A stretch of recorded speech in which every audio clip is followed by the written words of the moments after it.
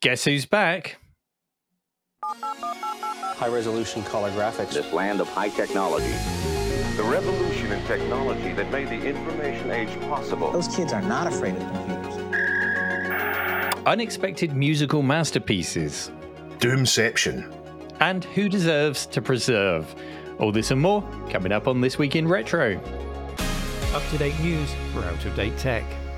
Hello, Dave, and hello, an unexpected surprise for everyone. It's John. Welcome back, John. Hi, everybody. The godfather, Hello, the grandfather. Do we call you daddy? Please don't call me daddy. The man who conceived This Week in Retro 85 shows ago. It's great to have you back on the show, John. Well, I'm so glad to be back. I'm so glad to see you guys.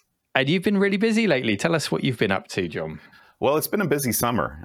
We hosted, I don't know, I didn't really talk about this much on the first 50 episodes of This Week in Retro, but I actually do another show called Amigos, Everything Amiga. And as part of that, we sort of spun out into all these different retro computing podcasts. I actually do 6 podcasts, if you can believe it.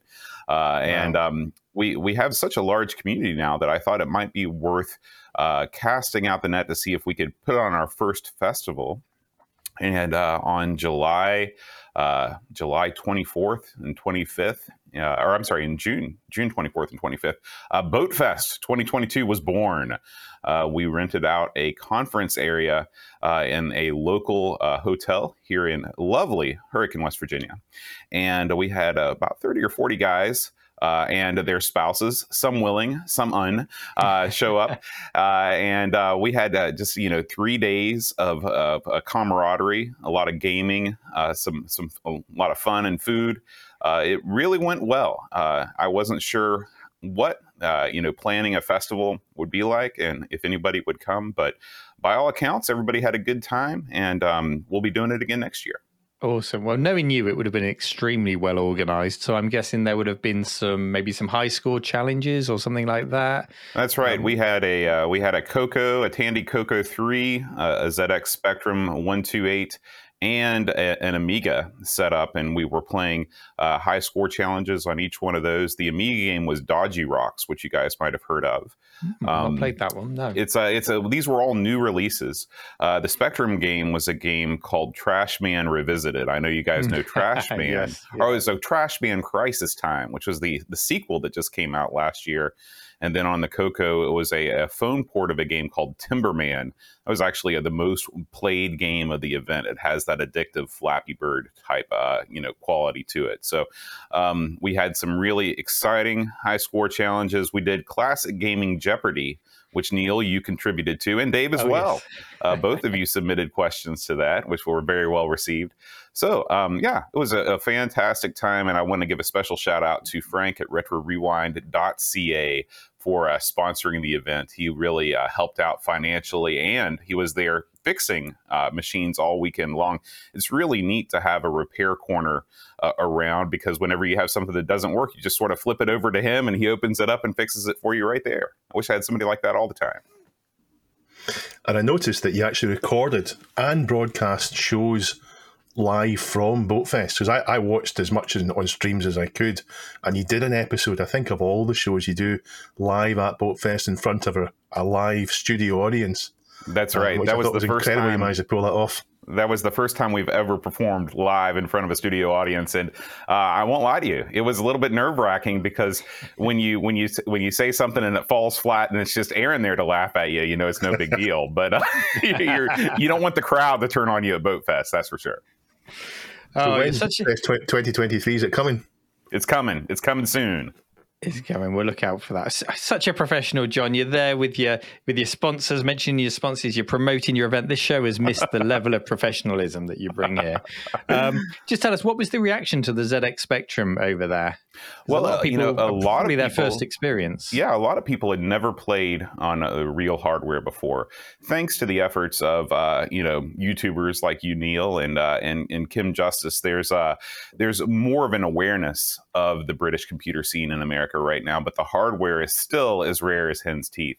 I guarantee you that Aaron and I, between the two of us, we have the largest ZX Spectrum hardware and software collection, maybe not only in West Virginia, but in the entire sort of mid-Atlantic region of the United States. But people really, I mean, of course, we were at a vintage computer convention, so people were going to be excited about anything they'd never played before. Yeah, it went over really well. One thing that really helped was we had the Div MMC Future. From the Future was 8-bit, that SD storage device. So we weren't having to mess around with a lot of load times. And if something went wrong, if the system crashed, it was an easy reset. And I think that's really the key to people enjoying retro computing, is just to kind of remove those barriers of wait times and sort of not knowing what to do if the system, falls flat on you. Yeah, for sure. Well, it's great to have you back, like I said, for this show only, but hopefully we'll have you again in future, John. And absent from today's show, of course, is Chris, who... Well, we were very excited because Chris has come all the way over from Australia to England, and he was going to come to the cave today, and we were all going to get together and film, and John was going to remote in. And he got hit by the dreaded COVID. He's okay. He's not, I think he had 2 days of cold-like symptoms, and he's feeling a lot perkier today, but he's keeping himself isolated at his parents' house where he grew up. I think it's the same house where he grew up. And so he has done a little segment for him, which we'll cut away to now, in which he tells us how he's surviving in isolation in his childhood bedroom. Hi guys, yep, I am in the UK, but unfortunately it got me, as in the virus.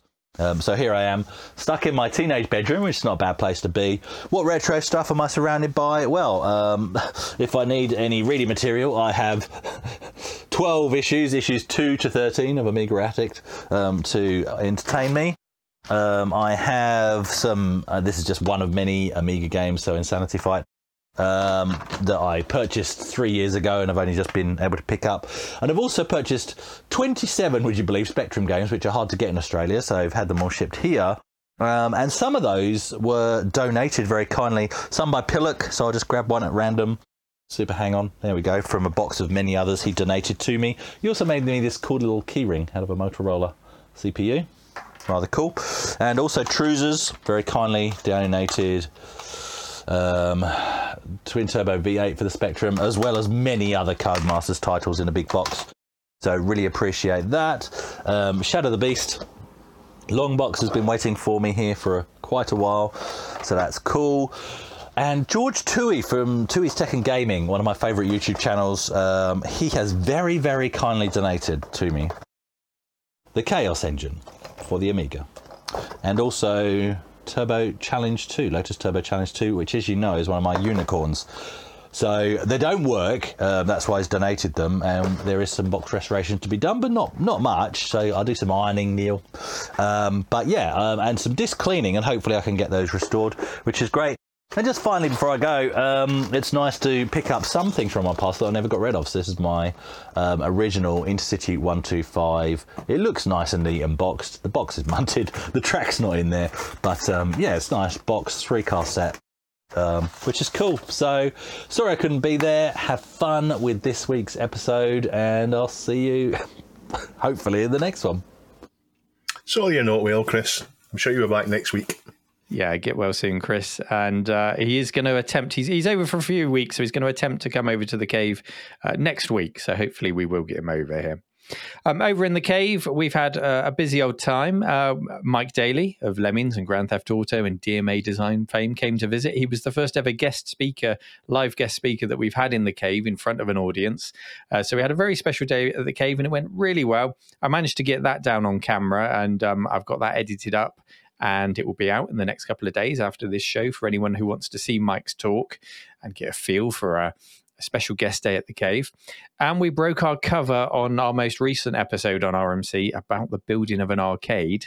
So I did an episode on an old prototype arcade machine called Rescue. And in that, you meet the owner of the arcade, Alex, who, it just so happens, has started a business down on the ground floor at the mill and is building an arcade. And it's going to be a very special arcade. I'm not going to give away too many details just yet. We'll do a special episode on it. But suffice to say, it's going to be special. go and follow Alex's channel because a lot of stuff will be over there. Remember, it's him that's running it, not me. I've got plenty to do in the cave, but hopefully the two things will complement each other and you can come and see an awesome arcade and come up to the cave. And the empire grows. The retro destination that we're trying to build here for everyone to come and visit. So that's what's been going on in the cave. It's been a busy old time. Dave, how have you been doing? Oh, I've been okay. A little bit of food poisoning, unfortunately, but I've been... Not too many details on that, please. No. I have been struggling with USB problems on these computers, but that's all fixed now. And I started to play my first modern game in years. It's a game probably most people will have heard of because it's been talked about so much. It's called Stray, in which you play a little cute cat that's been separated from the rest of its pack, a little feral cat. So it's never seen anything like it. It's really interesting, really innovative, and for all the bad things I say about modern gaming, this is the antidote to it. So I'm going to get right into that. I think it's a short game as well, which is nice. What does it bring us, Dave, above and beyond that classic game involving cats in magenta, Alley Cat?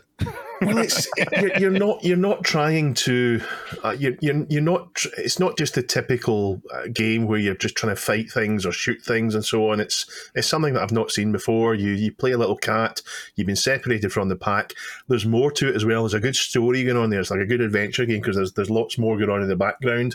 And I've seen people saying, I'm not going to give you spoilers, but there's more coming later. I don't want to talk about this. So I know that there's secrets there, and it's set in a sort of a cyberpunk city. So there's lots going on. It's really interesting. I like the look of it. Just the mechanic of maneuvering the cat around and jumping up on things, and it looks like a fun game to play. So, is this a multi-platform release or is this a PS5 exclusive? Okay, multi-platform. No, it's on PC, PlayStation 4, and PlayStation 5. So you'll be able to play it one of those ways. It's not particularly intensive for hardware wise in the PC either. Who'd have thought it? Modern gaming recommendations here on This Week in Retro. So that's Stray. Go and check it out. And I suggest we get on to our first story now, shall we? Our first story is a musical one, and we'll have to see how many or how few copyright strikes we might get by sharing any music during this segment. Over to you, producer Duncan. He will do his best, I'm sure. And the story was submitted by Dr. Local. The story is titled Retro Games with Surprising Soundtracks. And the article opens with the following. It says, it's easy to see why video games are now generally regarded as works of art. The blending of many different mediums to create a unique interactive experience is truly astounding. And with the advancements in technology and media, people are now freely able to explore and appreciate them. One that's gained significantly more attention is music. Video game soundtracks have garnered more attention from both players and critics over the years, and it's now easier than ever to listen to your favorite game music's offerings. Because of this, there is now also a certain level of musical expectation in video games. Nowadays, it's no surprise that a video game showcases a grand, multifaceted soundtrack, often using a wide variety of instruments or even a full orchestra, and most players will assume as much. But back in the days of the PlayStation/PlayStation 2, when certain mechanics and styles were still finding their feet, it was more common for players to judge a book by its cover. And if a game appeared subpar, and poorly received by critics, then players would have no reason to delve any deeper. But as Roald Dahl once wrote, the greatest secrets can be found in the most unlikely places. So I'm quite pleased that we've got a musical story on here with the music maestro himself, John, joining us today. So hopefully we'll have some good feedback for us. It's not really a story of great games with great soundtracks, as they explained. It's more great soundtracks hidden away in games that you probably wouldn't think twice about touching. The article is very console heavy, which I know will irk Dave somewhat, but let's have a look at some of the entries. It doesn't say out to be, and it doesn't say to see this as the whole picture and it's only consoles. It's talking about PlayStation 1 and 2, which is fine. This is true. Dave's in a good mood today. First up is a game called Spider, the video game. Anyone heard of that one? No. Okay. It's on the PlayStation 1. I've definitely heard of the composer, so it's no real surprise to me that this one has good music. The music is by Barry Leitch, which many old school gamers will remember from soundtracks such as Lotus 2, Top Gear, TFX. He continued to make music well into the new generations. So if Duncan will do the honors, let's have a listen now to music from Spider, the video game, And if that music doesn't appear, you'll know it's because we had a copyright strike and we've had to cut it out.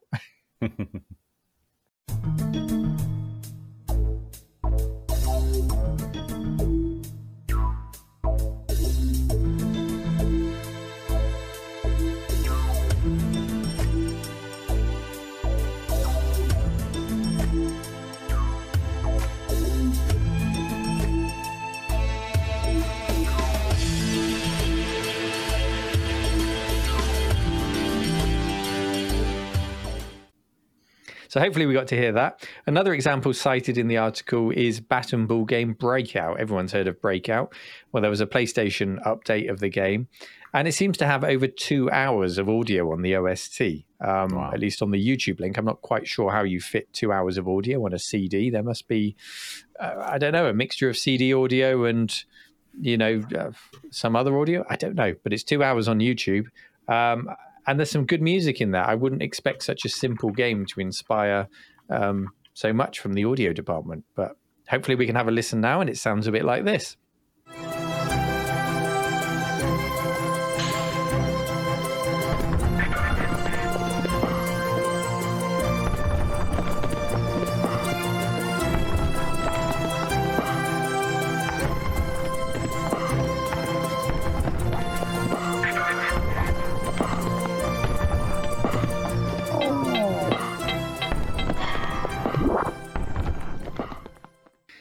Now, I won't spoil the whole article for those who want to explore it, so we won't play any more from there, but do go and have a read.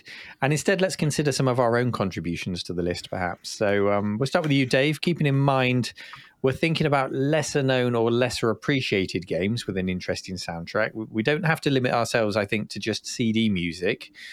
What might you like to add to this list? So before I do that, I want to pick up one line that I noticed in the article. The article talks about PS1 and PS2 games, and it calls them retro. So that means the PS2 is retro. Angry comments below, please.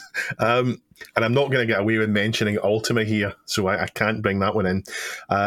But while we are talking about CD music, I'd also like to say that in some ways it was a bit of a step back, because it kind of broke the link slightly with the game. We often mention LucasArts here, and one of the greatest things they did was iMuse, which was interactive music that seamlessly blended into changes dependent on gameplay. Monkey Island 2 was the first, and all the rest of the point and click did it. And of course, you had TIE Fighter and Dark Forces. But when you moved to CD, you kind of lost that link because it was just kind of like background music tracks that were playing from it until, of course, it changed later on. OMF 2097, which is One Must Fall, is a 1v1 DOS fighting game. Not many people seem to have heard of over here. I think it's more popular in the USA. Over here, most people have heard of Rise of the Robots, famously thanks to your video. But OMF is a fantastic game. It's my favourite fighting game, although it's not a genre that I like particularly much. And the music in it is absolutely great. It's really upbeat, and it really makes you raring to go and play the game. I've got fond memories of it, but does it still hold up today, in your opinion, Dave? Yes. Okay. I like John, it, are you familiar with One Must Fall? I am. This is one of my co-host Aaron's favorite fighting games. I've had a go with One Must Fall, and I think that you have to have a certain amount of nostalgia for it. I do not agree that it still holds up today, because you're dealing with the same problem that you have on a lot of PC games, which is a limited amount of buttons. And and it's just am I going to play this over Street Fighter 2? No. I mean, there's nothing you can recommend it above maybe the aesthetic of the robots and things like that. There's nothing that you would recommend it above any sort of, Street Fighter 2-esque fighting game. That's just my opinion. But at the time, if you were a PC might gamer, not have been an option. If at the time you were a PC gamer and you didn't have access to any consoles where, right off the bat, we got excellent ports of Street Fighter 2, then absolutely. I mean, you're going to play this over body blows any day of the week. Yeah. Oh yeah, yeah. Well, I think this is prompting me to go back and try it because I've got very fond memories of One Must Fall. So this week I'm going to go back and try it, and we'll see how it holds up. Anyway, sorry to interrupt you, Dave. Crack on. No, there's more to it as well. I think there's more to MF because you pick the pilot and the robot you're in. You can do upgrades and so on. It's a bit of depth to it. I like that Aaron likes it. Aaron does know his fighting game, so if he likes it, then that's a real star. The article talks about platform games being the big genre in the 90s, and I think from a console perspective, that's certainly true. But from a computer's perspective, I think perhaps RTS was the genre that was most common. And they seem to find a recipe for making great atmospheric background music. We know about Warcraft 2 and Command and Conquer, but there's loads of other RTS that had atmospheric music that kind of kept you in it. Age of Mythology, I really enjoyed that way. They had Norse and Egyptian, and I think it was Greek. Greek, and the music was themed to that, but it was really good. Dungeon Keeper 1 and 2, they had good music that way as well. Neil? And who can forget the classic jazz tunes of Transport Tycoon? I'd like to. I don't like them. I don't like. See, I think that's a great combination. I think that's the perfect music for that game. And SimCity 2000 as well. Great tunes to go with that gameplay. I wish I liked them, but I don't. People seem to. I watch videos on the games. I love the games. Maybe people have nostalgia for the music, and I hated it. But the one I'm going to pick is Lost Eden, which is a sort of adventure game. It's quite weird, sort of an adventure game from the same studio as Dune. So it's a French game, and the same composer as Dune, which is Stefan Peek. It's great. I mentioned before the music in Dune is amazing, but it's Dune is not lesser appreciated. It's a very famous game. Lost Eden, though, is a bit of it's not quite as famous as Dune, and it has dinosaurs. That's it. That's your favorite, Dave. That's the selling point. Has dinosaurs. Is it a good game? Is it a bad game with good music? It's an interesting game. It's got great music. I can't call it a great game, but it at least wasn't a generic, boring game, if that makes sense. They tried something interesting. John, do you have any you'd like to talk about?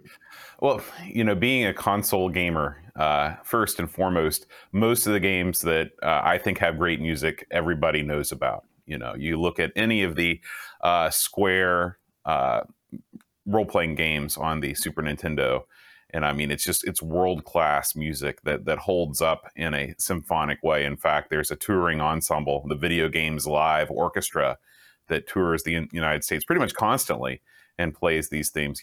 Probably my favorite soundtrack of all time is Chrono Trigger, the Super Nintendo role-playing game. But these days, Earthbound, maybe Earthbound not so popular in the UK and in Europe because it never got a release there, but it was a Super Nintendo role-playing game. It was set in a totally different setting. It was set in modern day. You played as just a normal kid. And there's a lot of really neat things that game did that sort of never happened again. But the music for that is very unique. And one of the things that's so interesting to me, and one of the reasons why I think, console games sort of won out over computer games in the 16-bit era, is because you were able to fit so much more music onto a cartridge because of the way that you could expand cartridges out that you couldn't without the aid of massive amounts of floppy disks. I mean, if you look at the soundtrack of a game like The Secret of Mana for the Super Nintendo, there's easily 2 hours of music on that. I mean, there's 40 different tracks. And we play so many games on Amigos where there's a title track that plays, and then once you start the game, it's dead silence. On the Amiga side, though, I think my pick for a somewhat lesser known game with a great soundtrack is Fury of the Furries. Oh yes, great choice. That game is very unique and very fun. And the soundtrack is right up my alley. It's sort of this jazzy, loungy, kind of laid back tune. And I just really adore the soundtrack. It's a perfect complement to the game. Yeah, and the team that made that are straight out of the demo scene, so it's got that sharpness and that. Oh, it's just so well made on every level, but the music in particular is great. And I think when you switch over to the CD32, you know, they haven't turned it into a CD soundtrack or anything because the music's great. You know, it's good enough just on your regular Amiga. For my choices, I mean, it's not really a lesser-known game, and it's not a particularly bad game, but what popped into my head when I was thinking about this was a LucasArts game that gets far fewer mentions than all the others, and that's The Dig, which has this kind of fantastic, ethereal, orchestral soundtrack throughout, gives a real sense of wonder and just the vastness of space and this weird alien space that you're exploring. It's a really wonderful soundtrack and well worth checking out on YouTube. Even you go on YouTube sometimes and you look for like concentration music or coding. There's coding music compilations and things like that you just have on in the background. It's one of those that's perfect for that. Just have it on while you work away. And as an aside, it got me thinking as well about, we were talking about Barry Leitch earlier. There's Rob Hubbard, of course, is a very well-known and celebrated musician from the 8-bit video game era, especially on the C64. But if you wanted to hear a bit more Rob Hubbard, I'm not saying this is good music, and it's certainly not a good game, but if you fire up Sam Fox Strip Poker on the C64, the music's composed by a man by the name of John York, which is actually Rob Hubbard under a fake name because he didn't want to put his reputation on the line on Sam Fox Strip Poker. So give it a listen. I'm ignoring those hand gestures that you're doing there, Dave. Give it a listen. There's a few tracks there of perhaps Rob Hubbard music that you haven't heard before. Is that the excuse that you tell Lily? What's that? I was just listening to the music. I was just listening. Yeah, I was just firing up Strip Poker to listen. Bought it for the music. Yeah. There is, of course, a much wider debate to be had, as Dave rightly touched on earlier, about the introduction of CD music, the recordings of real instruments, moving away from the limitations of the various sound chips of the earlier generations, but also, you know, without excluding those earlier sound chips and those tunes, because they all had their own charm and people worked within those limitations and created some fantastic music. And there was that weird crossover period where it just sounded like music playing from a CD that sometimes had no attachment to what you were doing on the screen, but they got there in the end with multi-track music that could adapt. And to be fair, there are plenty of non-CD games where there's just a song playing in the background that has no connection to the game. Well, this is true. Yeah, this is true. Plenty to talk about. Go and check out the article to read up, and here's some more. I do like the idea of popping in an awful old PlayStation game into a CD player and not even seeing the game load, just hearing the music tracks play, hearing the score. So if you've got any suggestions for us to listen to something like that, we're going to make this our community question of the week at the end of the show. So listen out for that and get thinking. Submitted by Trevor Keverson, Doomception. So running Doom on things that shouldn't run Doom is a bit of a trope now. It's a bit of a cliche, but we all seem to get some joy from it. So you've seen Doom on a Samsung fridge, Doom on a pregnancy test, Doom on a 1998 digital camera, Doom on a printer, and we could go on.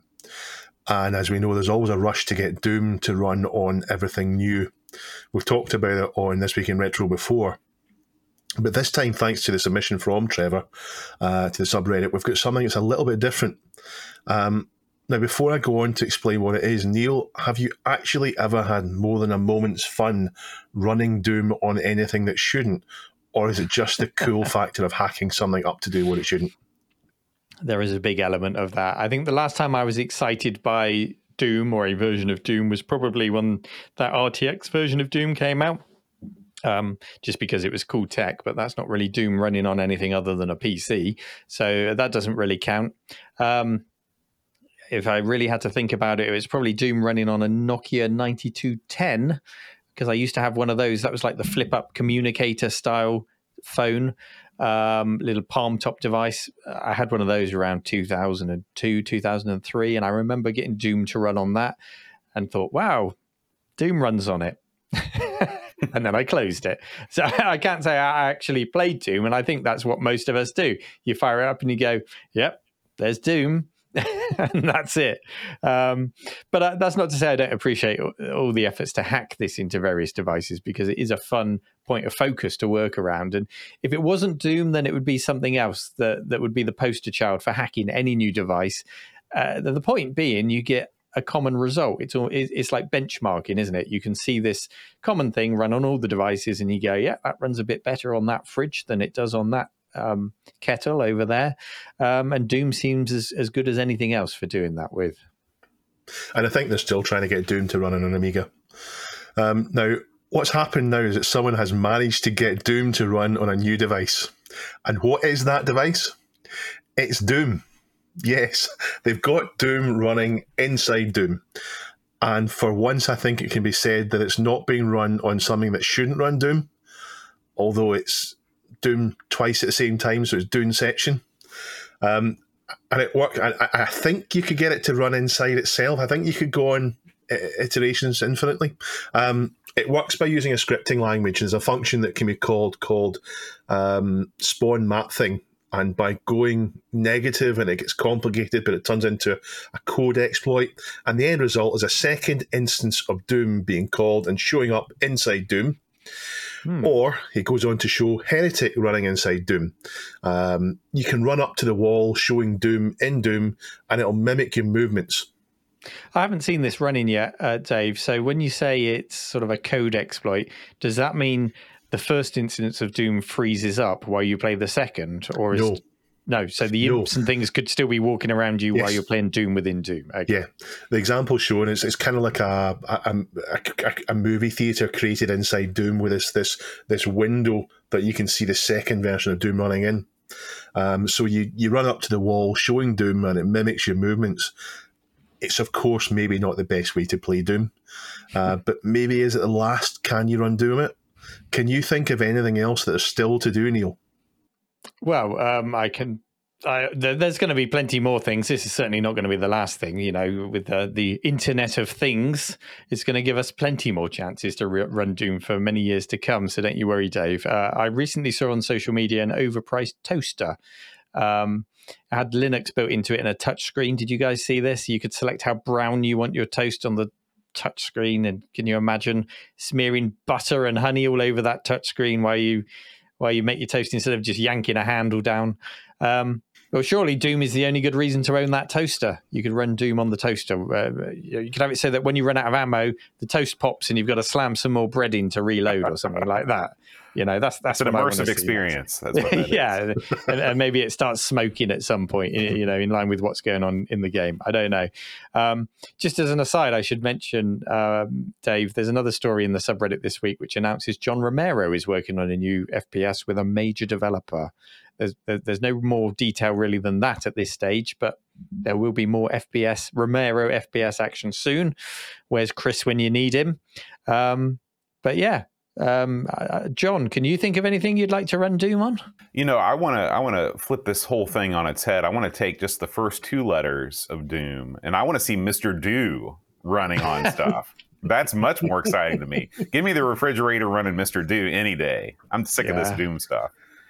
Mr. That's Doom. a better idea. I mean, if you can run Doom in Doom, surely they can hack it. Well, you said they've run Heretic, but surely any executable they can get running. So let's have Mr. Do in Doom. Yeah. Or what was the main competition to Doom back in the day? Something like Descent or eventually it was Duke Nukem. Duke 3D. Duke Nukem, yeah. Maybe have Duke Nukem running inside of Doom. That would be kind of cool. Wasn't there an arcade machine in Duke Nukem, like Super Turkey Puncher? I think it was called. I dimly recall that. Yeah. But I don't think a game ran on it. So maybe you could get Doom. That's the next step. Get Doom to run in Duke Nukem on the Super Turkey Puncher arcade. You nailed it. That's Neil. what I want to see. That's the next phase. Someone will do that now. Someone will spend hours and hours doing it. Well, you know, somebody has actually made a physical Super Turkey Puncher arcade cabinet. That's out there in the world. I thought to myself about other games that play inside games, and the first one I remembered was the original Maniac Mansion, which played inside the sequel to it, Day of the Tentacle. Mm-hmm. And I know that you can play Zork on a virtual keyboard inside Call of Duty Black Ops. which in my opinion makes it the best game in that whole franchise, until they topped it in Black Ops 2 by putting Atari arcade classics in. Wolfenstein Fallen Order did the same as Day of the Tentacle, and they put Wolfenstein 3D inside it. Fallout 4 had Missile Command, Donkey Kong, and Space Invaders, which can be played on your Pip-Boy, which is for anyone who hasn't played Fallout, it's a green screen smartwatch in-game. And to give themselves some real 8-bit credentials, they've used the same kind of British knockoff names that we were used to. So they've called them Atomic Command, Red Menace, and Zeta Invaders. Nice. This might be the quickest correction in This Week in Retro history, so we'd have to wait for next week's show and comments. Super Turkey Puncher appeared in Doom, not in Duke Nukem. I've just double checked. So we've probably had some comments written already. So, I do apologise. If you could go back, just remove those comments. We'll all pretend that never happened. Okay, let's move on. And to bring us right back to Doom, inside Doom, it's not the first time it's happened. For Doom, you needed to collect 14 items before you could use it, and then this is in the 2016, was it 2016 kind of reboot of Doom? So if you collected 14 items, you could use a PC inside Doom to do it.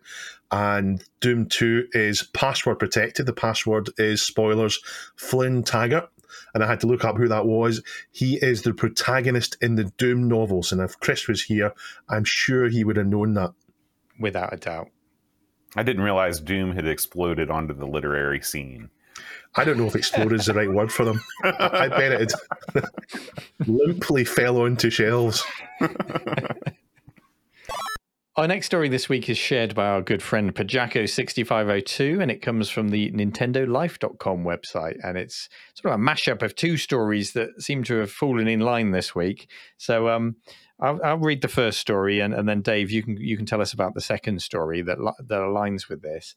The first story, it comes from a very interesting source. It comes from a newly elected official to Japan's House of Councillors by the name of Ken Akamatsu.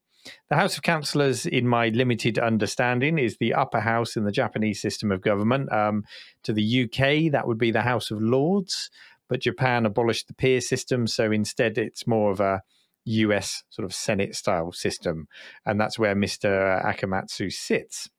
And he put out a tweet this week which reads, from 2000 hours yesterday, the Digital Copyright PT of the Legal Systems Subcommittee of the Digital Archive Society regarding legal preservation of past games in a playable state. It was decided to form a selection team with experts and embark on it. Archiving and utilizing old content that is being lost is an area where I have strong enthusiasm, and I want this to succeed. So what we have here is a man in a position of power in the government making moves to archive and preserve content, including video games, which he says he has a strong enthusiasm for.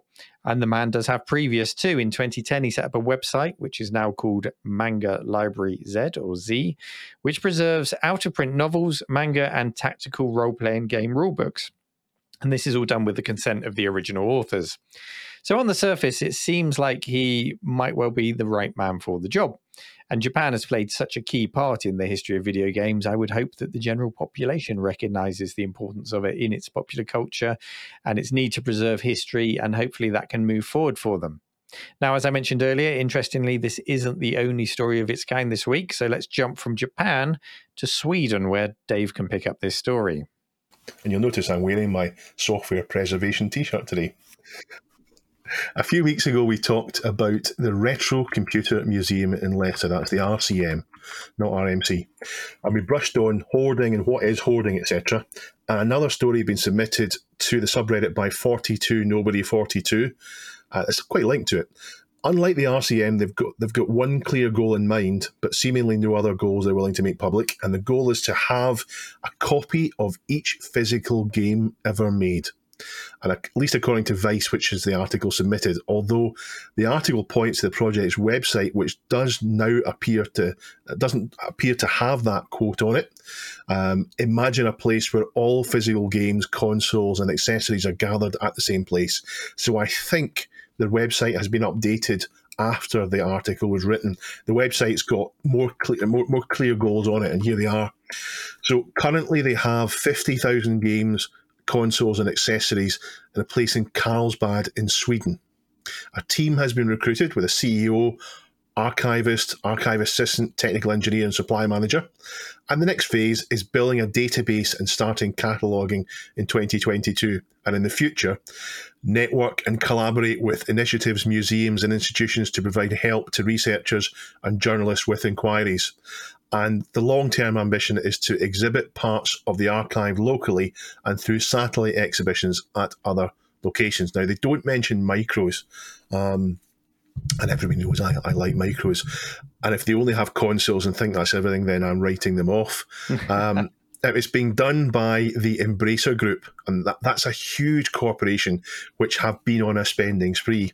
They now have 10 subdivisions, and some of the names you might recognise: Amplifier Game Invest, Asmodee, Coffee Stain Holding, Dark Horse Media, Decca Games, Easy Brain, Gearbox Entertainment, Koch Media, Saber Interactive, and THQ Nordic, Square Enix, and Eidos Montreal. So they're a big company, huge amount of turnover. I had a look at the annual report, 6,500 employees, and a turnover of 1.6 billion euro, and record losses last year of 408 million euros. So they have the cash to fund this, and they're seemingly quite happy to splash it around. And I don't know much about the company, but I'm a bit put off by them only talking about consoles. However, on the press releases, I did see them buying people's collections, and that did include micros. So maybe it's just that overseas people tend to call consoles everything, rather than use the word micros. So maybe they include micros in the consoles. I know that micros were more of a British thing than they were elsewhere. Now, modern gaming isn't too much of an ethical thing, and I'm getting Bond supervillain vibes for this. To me, this looks a little bit like someone's private collection. Someone's got a lot of money and they're saying, right, I want to employ a small team of people to gather all this stuff from my private collection. I'm not sure. Just vibes I'm getting from it. Maybe I'm being a little cynical there, but I would rather it was a not-for-profit organisation, perhaps funded, getting funding from the gaming industry in general, but a not-for-profit organisation rather than a pet project by a company doing this, because at any point they could just close the doors and say, I don't want anything to do with other people are visiting. Neil. And that collector's name? John Schuler. Throwing his billions of dollars around. Yeah, in his lair. They're two very different sounding video game archiving initiatives, aren't they? One at the government level, the other as a private collection. Embracer said they've amassed 50,000 games, which on the scale of games, that's not even the C64 and the ZX Spectrum library together, is it? So they've got a long way to go. But also just saying that, it gives a reason why they might stick to consoles, because the micro market, tens and tens of thousands to complete a collection. Yeah. The barrier to entry was much lower. Whereas, what's your typical console? Like the NES, for example, had something like 750 released cartridges. So. Yeah, so a little bit more achievable, but of course it's still going to be difficult, because I imagine with that amount of money and that initiative, they're going to want the boxed editions, they're going to want the instructions, they're going to want the best examples of everything that they can get. And you could probably amass the entire known ZX Spectrum library from a financial perspective 3 times before you could afford the entire NES library, because the prices of console games on the secondary market are so much higher. You can have one water graded Mario 64, or you can have the entire microcomputer library from all time. Yeah. And also in the article, it goes on to mention how Sony have set up a dedicated PlayStation preservation team to try and preserve their own history. So it's almost as though that thing that we as collectors have known for a long time now is dawning on other people in power and in corporations, that the age of the physical game media is in its final death throes. And if you want in any way to celebrate your heritage as a company, as a country, or just, as an enthusiast, the time to take action is now. It really is. And personally, I think I'm more excited for preservation taking place at a government level and hopefully in a way that will create a national archive that was created by the people and for the people, as they say in John's Land, and therefore is fully accessible by them and not hidden away in an underground vault. What do you guys think? Do you like the sound of these, or can you imagine anyone in your own government making such a proposal, John?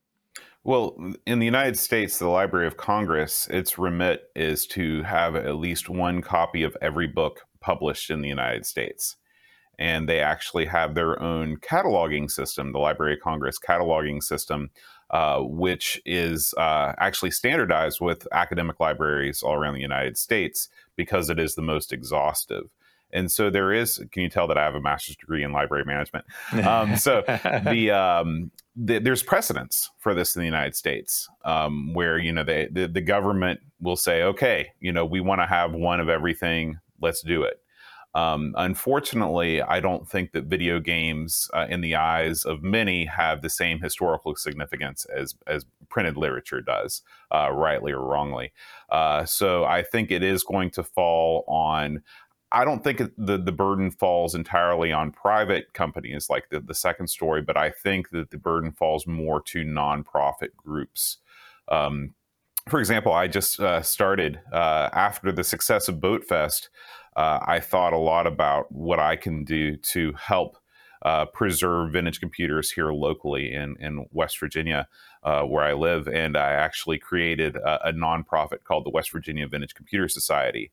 And so doing everything through a nonprofit, it allows people to, one, write things off when they donate it, and two, feel a little bit better that the machine that they're donating to the society is going to be well cared for and taking a look at it. And it's not just going to die with whoever's collection it is that when it gets sold off or whatever. So, and I think that you see this around the country and around the world. You have the various computer museums in the UK at Cambridge and Leicester.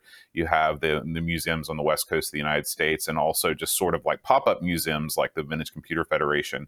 So you're seeing all of these little collections and things spring up, but you don't really see it as much on the software side as the hardware side. And I think for a lot of people, especially in the micro world, the task of collecting every single release is almost insurmountable when you look at variations, games that had very limited releases, and it just seems like something that's impossible to do. So maybe collecting the digital versions, which anybody can do if you just go on the Internet Archive or whatever, is more of a task that is worth saving than actually having all of the cassette inlays and everything like that. Though I'm a sucker for physical media, and I'd love to have everything in its physical form. Yeah, the problem with some micro games is that the game starts before you load it up. The game starts when you open up the cassette or the box and you read the back. It sets the story so that you can use your imagination to enhance what you see on the actual screen. So we sometimes talk about that's what you lose with emulation when you've got a big list of games in a flash drive. You load up the game and bang, you're straight in it, and you don't feel as much for it. So right, yeah, that's why I think it's important to try and collect the software rather than just have the box and so on, rather than just have the software itself. As an aside, regardless of what you think about their motives or their approach, that company that stated they've got a dedicated archivist and an assistant and all of that, can you imagine being the archivist in that place? That's like a dream job. If that position hasn't been filled yet, please drop me an email. Yeah, absolutely. They are buying collections as well, so they're looking out to buy complete collections from people. So maybe, Neil, you'll just give it up and just sell everything to there, and one day the cave won't be there.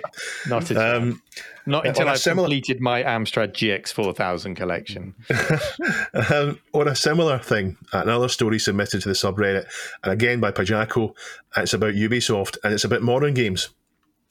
Or modern-ish games, by our terms, modern games, 10 years old, whatever. What Ubisoft has done is announced that they're going to turn off their servers in September this year, which means that some content, etc., online stuff, will go. And that's not a new thing. That's been happening, and sometimes the community steps in to fill the gap. So, but quite often in the past, online games, the games that you played multiplayer, the multiplayer part would just disappear, or massively multiplayer online role-playing games, they shut down at some point, and that's them over. But this time there was a little bit of a different thing going on. This time, single player games, or games that are mostly single player, were believed to be disappearing. Just disappearing because Ubisoft had presumably got rid of the authentication servers. Now, it turns out to either be, there was, of course, an uproar, and it turns out to either have been a U-turn or a clarification. I don't think Ubisoft are claiming it's a U-turn. They're saying that, oh no, there was never a plan to do that, but the single-player games will still be available. Although there's some aspects I think will disappear. I know Anno 2070 has a sort of an online vault thing where across many games you'll unlock and store things, and they'll help you in when you start a new game, and that is an online thing, so that has to go. Although the developers of the actual game itself have said they'll try and do something about that. But I thought I'd bring it up here because content is disappearing. I know we're talking about physical media, but even digital media, the content is disappearing, and more easily disappearing because you need to use their servers to do it. So the moment that rights holders have to pay money to keep servers running and they're not getting an income from it, they just drop it and abandon it. And the law is not on the side of preservation. To take it back to the start, what you said about the Japanese government, the law is not on the side of preservation at the moment. We know that the word abandon where is a misnomer. It's not abandoned where it's not legal to just say it's been abandoned, so it's okay for me to do that. The law doesn't help you there. I understand both sides of the issue, and games exist to make money for their developers and the publishers. That's the purpose of the medium. These are all publicly traded companies that are producing these big MMO games because you've got to have big bucks to support servers and things like that. And even if there was a way to keep the servers running, like say for example, they auctioned off the servers, and there was some sort of community effort to kind of move the servers to a privately owned place where people continue to play. The developers don't want that. They want you playing their new game, So I don't see a way out for this. Yeah, I think copyright law is out of date, it's wrong, it's abused as well. I think copyright law exists to allow artists to create and enjoy an income from what they create, but it ends up being something that's used to by big corporations, and it stops the enjoyment of a product. It just dies and disappears. Well, certainly an area to watch. I agree. I think the legal side is certainly more interesting at the moment than somebody just throwing money at building an archive. If we can see any other governments follow in the footsteps of the direction Japan look like, again, it's just one guy in the government in Japan, so it's not definitely going to happen, but a direction that he wants to take. If other governments can take note, fingers crossed, that would be great. Do let us know on our subreddit if you're aware of any similar projects taking place in your own countries. We'd love to hear about them. The address, of course, is reddit.com/r/thisweekinretro. Time now for our community question of the week. And this week we talked about Final Fantasy books. Chris mentioned the Lone Wolf books. And we wondered if you had any other gaming book recollections. Did the books we mentioned appear in your country? Or did you have a series of books that we didn't mention? Please let us know. So, Dave, do you want to read the first answer on the question of the week? So the first one is from Ben Wawa, who I presume is the inventor of a guitar pedal. I have always been a big fan of the fighting fantasy books and any other adventure game books there are. I have many great memories of these books, many of which mirror both Dave and Neil's, such as going to the library to borrow the books and save scumming as well. Fingers and books. But my fondest memory was going into town with my dad and buying Stealer of Souls. We then walked up the hill to my grandparents' house, and when we go there, nobody was there. I think when we got there, nobody was there. My dad told me to get the book out, and we proceeded to play the book together.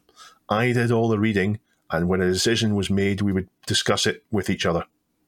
This is probably one of my fondest memories with my dad when I come to think about it.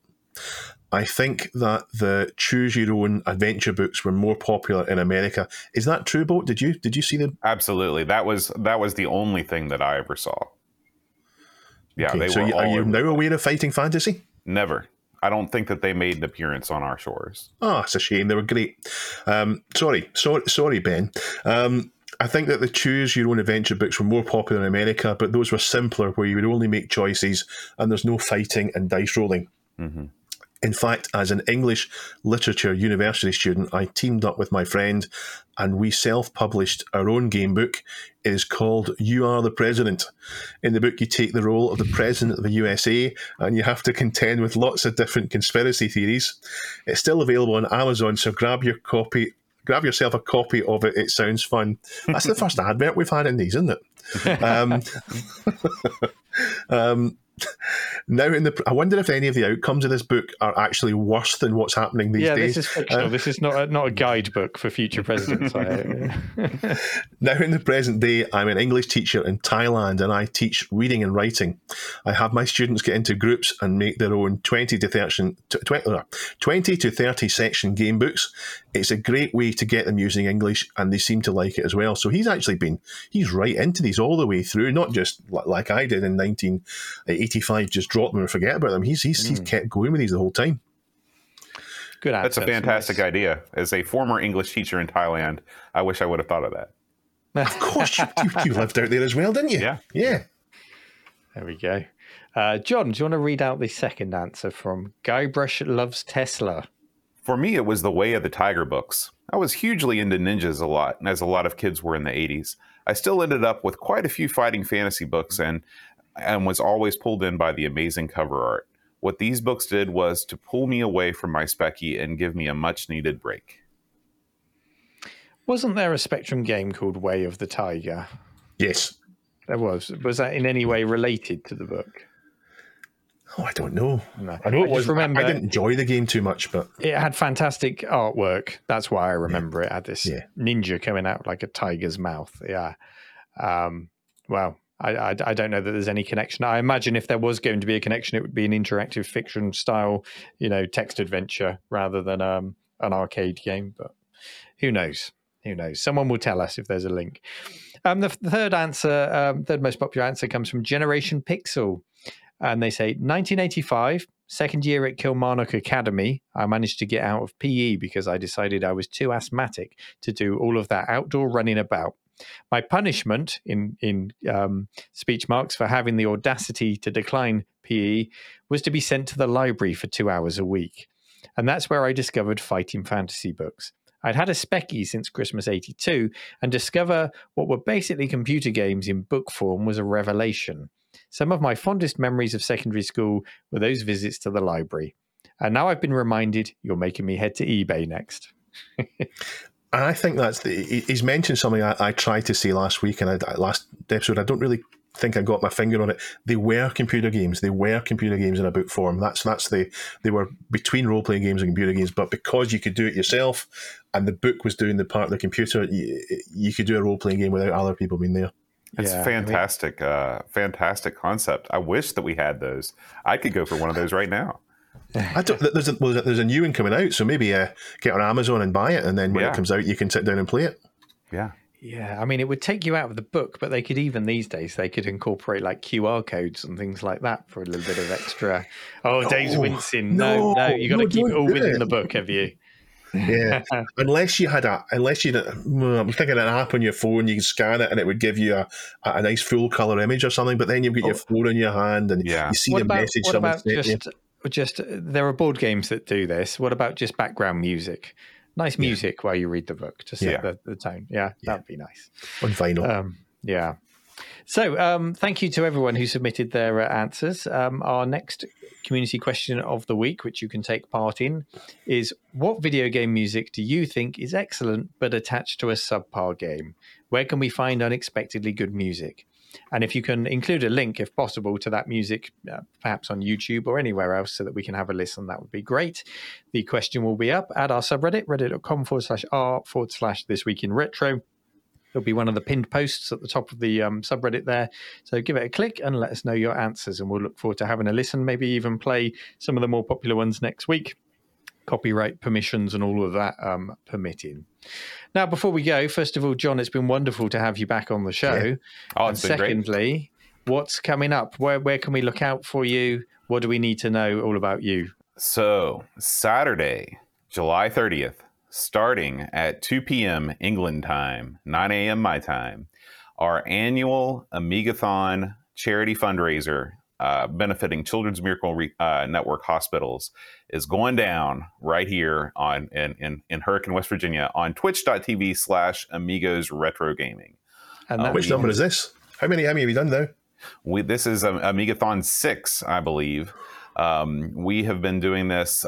We've been doing Amiga-based charity fundraising since 2017. We've been involved with Extra Life and the Children's Miracle Network since 2018.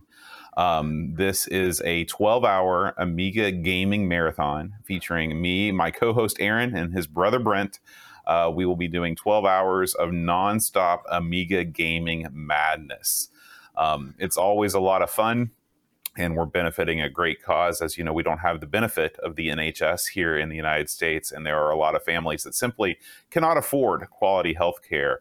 And it's especially tragic when there are children involved. So this fundraiser benefits the Children's Miracle Network hospitals, which helps treat children and in some cases helps them go without paying a cent when they are in need. So it's a very worthy cause. If you are interested in watching, like I said, you can check us out at twitch.tv/Amigos Retro Gaming. If you would like to donate, please visit, you can go to bit.ly/Amigathon 2022, and that will take you to our Extra Life page. We have a goal set up of $3,000. We have surpassed the $2,000 mark already, thanks to people just kind of getting hyped up.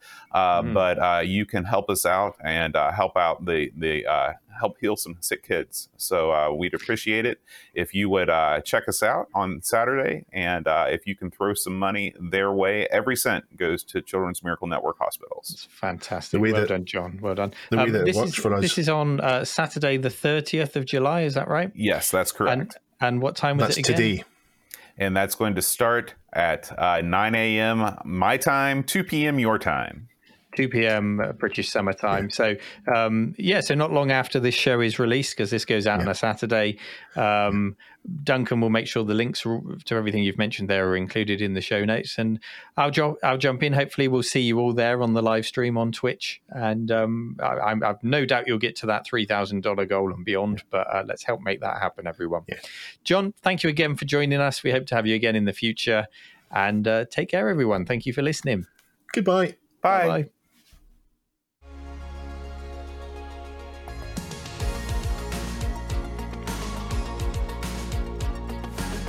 This Week in Retro was presented by Neil from RMC The Cave, Chris from 005 Agema, and Dave.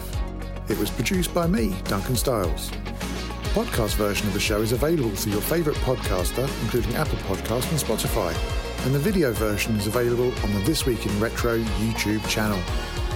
Join our community subreddit at r/thisweekinretro to suggest and vote on the stories we cover on the show.